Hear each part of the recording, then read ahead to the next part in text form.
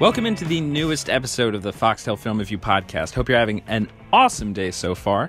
Today we are talking Blaze, the newest movie directed by Ethan Hawke about Blaze Foley. He's a little-known country music singer-songwriter whose life was cut tragically short, but who even still led quite a spectacular life. Today we've got Sybil Rosen on the show, who was not only co-screenwriter with Ethan Hawke, she is the author of the memoir Living in the Woods in a Tree, Remembering Blaze Foley. Sybil offers the rare viewpoint of being intimately involved with the man born Michael Fuller, describing their life together, sharing a tree house in the Georgia woods during the counterculture movement of the mid-70s. She's almost as much a part of this story as Blaze Foley is, and was kind enough to sit with me for a few minutes to recount some of her experiences in the process of making this beautiful film. Stick around after my interview with Sybil Rosen for our review of Blaze, which will be available on video on demand on January 22nd, 2019. We start off with the moment that Sybil realized that she was going to have to write this memoir. You know, I was contacted by Kevin Triplett, who did the Blaze Foley documentary, Duct Tape Messiah. And he had heard about me and my relationship to Blaze, and so he asked to interview me. And I went back to Georgia to be interviewed. That was where the treehouse was, in Georgia. And as I began to think about the past, I realized that I really had to go and find out what had happened. What had happened to Blaze, what happened to us, why had his life ended the way that it did. It just all came sort of crashing down on me. So I set out to tell the story. And I think that I was hoping in the writing of the story that I would heal myself and maybe heal Blaze if I was lucky. And so that was really what catapulted me into the writing of the story, and just to kind of reclaim the past and recall those memories and kind of stitch his memory back into me, because I had sort of disconnected from it, and I wanted to be connected to it again. So the process of, the process of research for the memoir, because a good bit of it, you aren't present for, at least in the movie. I'm not sure, and let me know if there's a difference between the movie and the... You're not in it for a lot of the story, so what was the research like in finding out information about when you weren't there? That's a really good question. It had a lot to do with, well, first of all, when I went back to Georgia, I was also reclaiming the memories that I was in that I didn't really remember, you know, and I was just stealing people's stories right and left because they were giving me back my own life. But when I went to Texas, that was really to find out, to try to understand who Blaze had become. And there were so many people in Texas that loved him, and a number of people that didn't love him. And so I got all these different aspects of his, you know, his character and his life, and what his what the trajectory of his life had been after me. And it was pretty heartbreaking, actually, to really have to come to terms with some of the suffering that he endured in the last decade of his life. How did you get involved in the production of the film? Why don't you just talk a little bit about how you started to realize that there was going to be a film production? Well, what happened was, so about 2 years ago, I mean, that's how short a time it's been. That's fast. It's really fast. I got this email from Louis Black, who is the editor of the Austin Chronicle and a big champion of the memoir. And he said to me, Ethan Hawke is interested in your memoir, you know, can I give him your email? And I think I wrote back something like, are you fucking kidding me? Like, really? So Ethan called me. Yeah. And from that very first conversation, I understood that this was going to happen, and that it was going to happen in a way that was true, and that Ethan loved the music, and he loved the story, and really what happened was, I sort of told this, so what happened was, Ethan wanted to make a movie about Blaze. He'd always loved the music, but he didn't know what the story would be. And then when he went to Austin for South by Southwest 2 years ago, Lewis Black said to him, well, have you read Blaze's wife's book? And Ethan said, Blaze had a wife? And Lewis said, well, kinda. And so he read the memoir. And when he read the memoir, then he was like, oh, it's a love story. You know, everybody loves a love story. So and that's when Lewis contacted me, and then Ethan called me and said he wanted to make a movie about Blaze, and would I help him? What was the process of y'all working together like? Were y'all like in the same room working on the script? Were you like emailing drafts to one another? Well, I had some material that I had begun in an attempt to translate the memoir to the screen. So he took that up, and he had a lot of very specific ideas about the structure of the film and wanting to include Towns Van Zandt in the story. So that was not, that was going to be one of my questions if that was in the memoir. I didn't think it would be. There is some writing about Towns, but I never met Towns. And by the time I came along to look for Blaze, Towns was gone. So I really tried to, in the memoir, not to tell any part of the story that I didn't actually participate in or that I wasn't learning about through other people. And so I didn't really have access to Towns's family or, so I didn't go into that friendship, which I really think was a really important friendship for Blaze, and I've learned more, since. Sorry, what was the question? Oh, the original one you were talking about the process, the writing process. So, this script got put together in about 2 months. No, oh, wow. Because the story is the structure is so complex, that's a little surprising.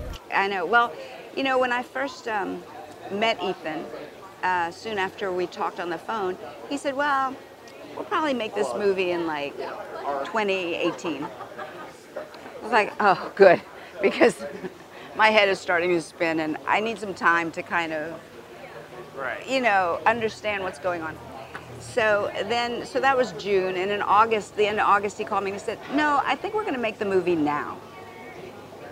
And I was like, okay. And literally, I got vertigo. For about 2 months, I was so dizzy because it was just happening so fast, and it felt so big, and it was so new. It was such a new experience for me. So once he said, we're going into pre-production, we had to have a script. Right. So he took my material and wove it into the structure that he had in mind, and the radio interview with Towns, and that last night of Blaze's last night, that was kind of the spine of the story. So he would put that all together, and then he would send it to me, and I would send him back notes, and it went back and forth like that. But he was the captain, and so I was participating in that way. But he was really shaping the movie. He really gave it its structure and the way in which the story unfolded. But I think that the thing that my contribution was that I knew the man. And Ethan really had a great understanding for the legend. And I think that Blaze's story gave him an opportunity to explore some of his own questions about fame and success and what's important. And I love that it's a story about someone who I hadn't heard about, someone that I don't know if most people that internationally will have heard about, but the movie treats him like a celebrity, and that's great.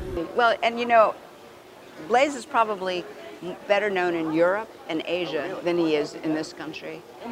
Yeah, because they love our country music, our roots music. And it's an interesting type of country music. His style is not what you'd hear on the radio, not what you'd hear on like national radio for country music.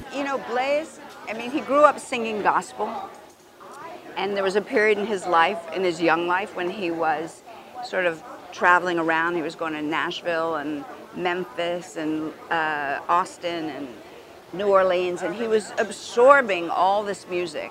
And I don't know if you know his album, The Dog Years. You know that album? That's like about, those are the early songs, many of the songs that he wrote in the Treehouse.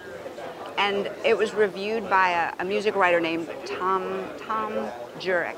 Okay. Yeah, and he said that Blaze Foley was Americana before the genre existed.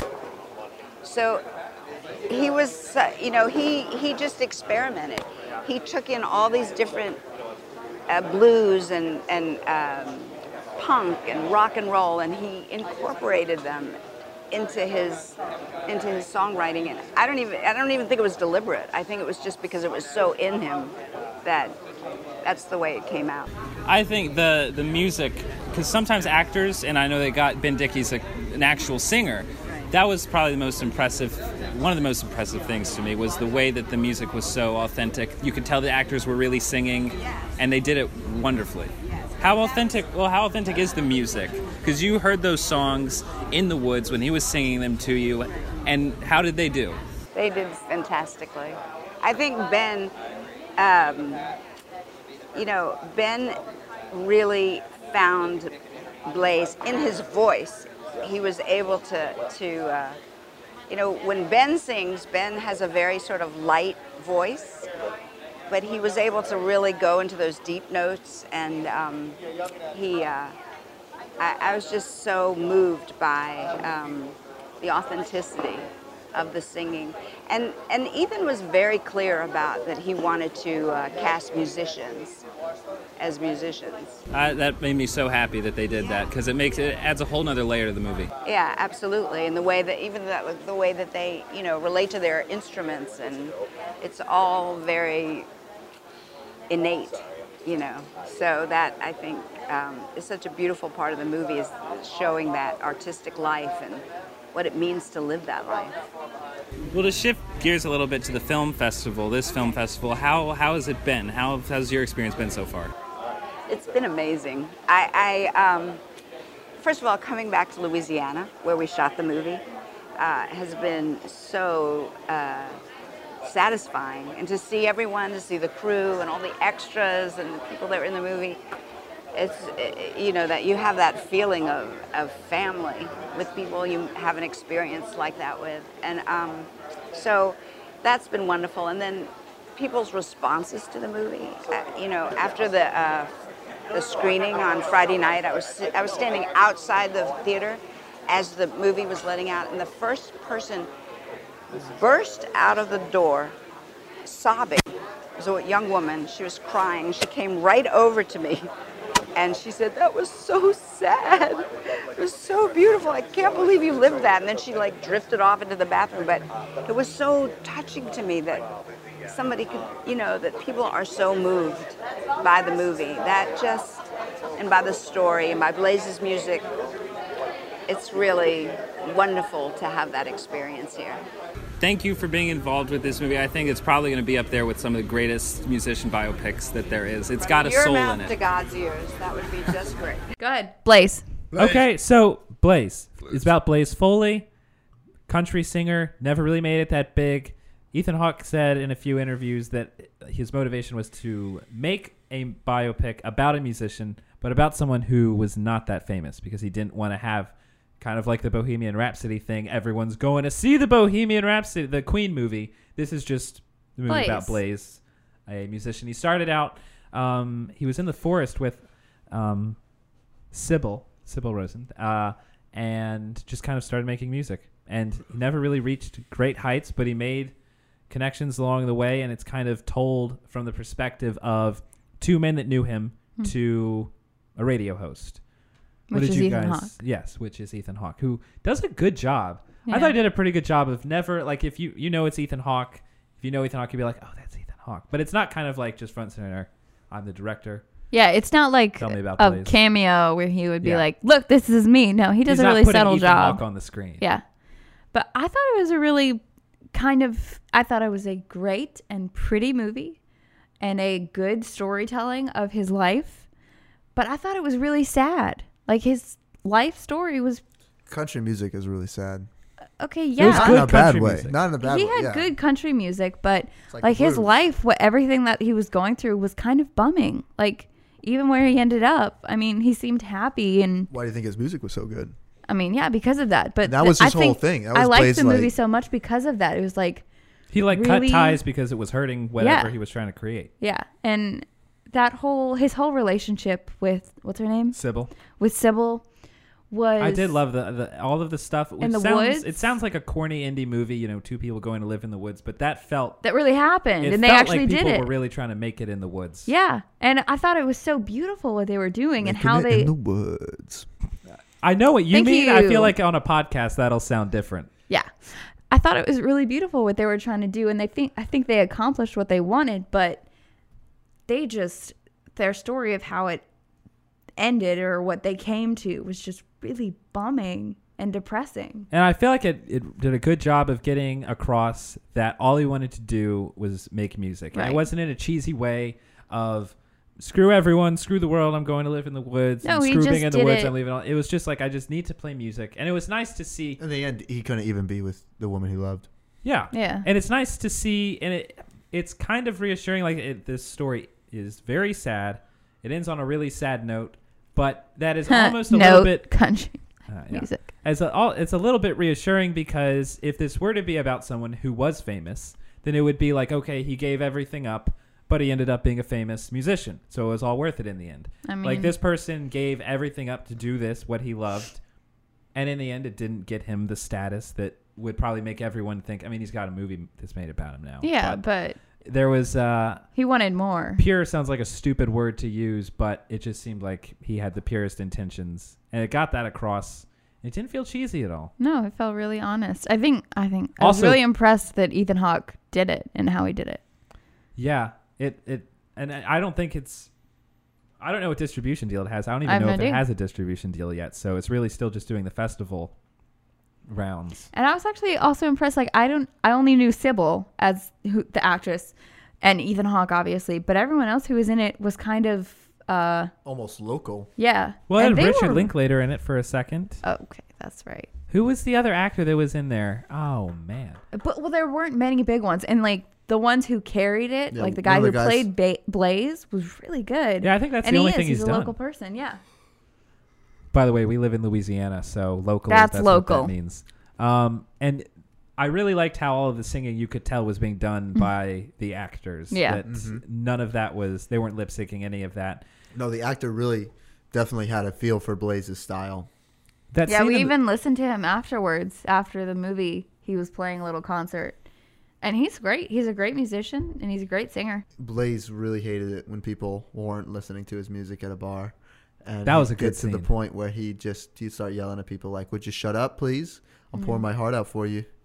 And I always think about that now when I go see live music. It's like, and you look at them and you're like, these people are performing their Butts off. their butts off for you. Their butts. And like this is really scary for them too. Like And, it's terrifying. The least you could do is listen. If you're there. However, in his scenario is different because if you're at a sports bar that late at night, that was a dive bar. yeah. That was If not you're a at a sports dive That bar, was the most interesting thing that was happening at that dive bar, though. yeah, And people should realize that. I You guess know? so. Yeah, you're right. It really bugs me that at the register, they have the band playing, and then they have two TVs playing.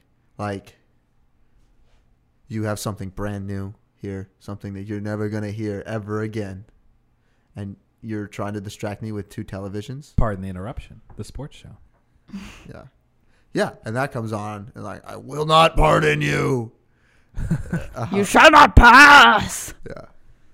It's a pretty good band last night at Register, but they got really sappy. I feel like as soon as people start listening, then the band picks up on it, and then they start playing songs that everyone just wants to hear, which is usually like, Brown Eyed Girl. Nope. No, I don't want to hear that. Don't want to hear that again. Piano Man. They played Voodoo Child, and it was really Hotel good. California. They couldn't sing it, but That was another thing that I always forget. I've seen The Big Lebowski so many times, but whenever the Jesus shows up and they're playing the song and you recognize the tune a little bit, But then he like throws his hand in the air, and in Spanish it goes, "At the Hotel California." You never realize that Hotel California is playing until Jesus sticks his hand up in the air. Well, yeah. Oh, if you get the chance to see Blaze, I think, especially if you're from, I would say you're probably gonna have to seek it out, and I Yeah. think it would really be worth it. And it does look it looks really beautiful. That's a good movie. Watch it. Yeah, watch it. Once again, thank you everyone for listening to the Foxtail Film Movie Podcast, and we will see you in a few days for our newest episode.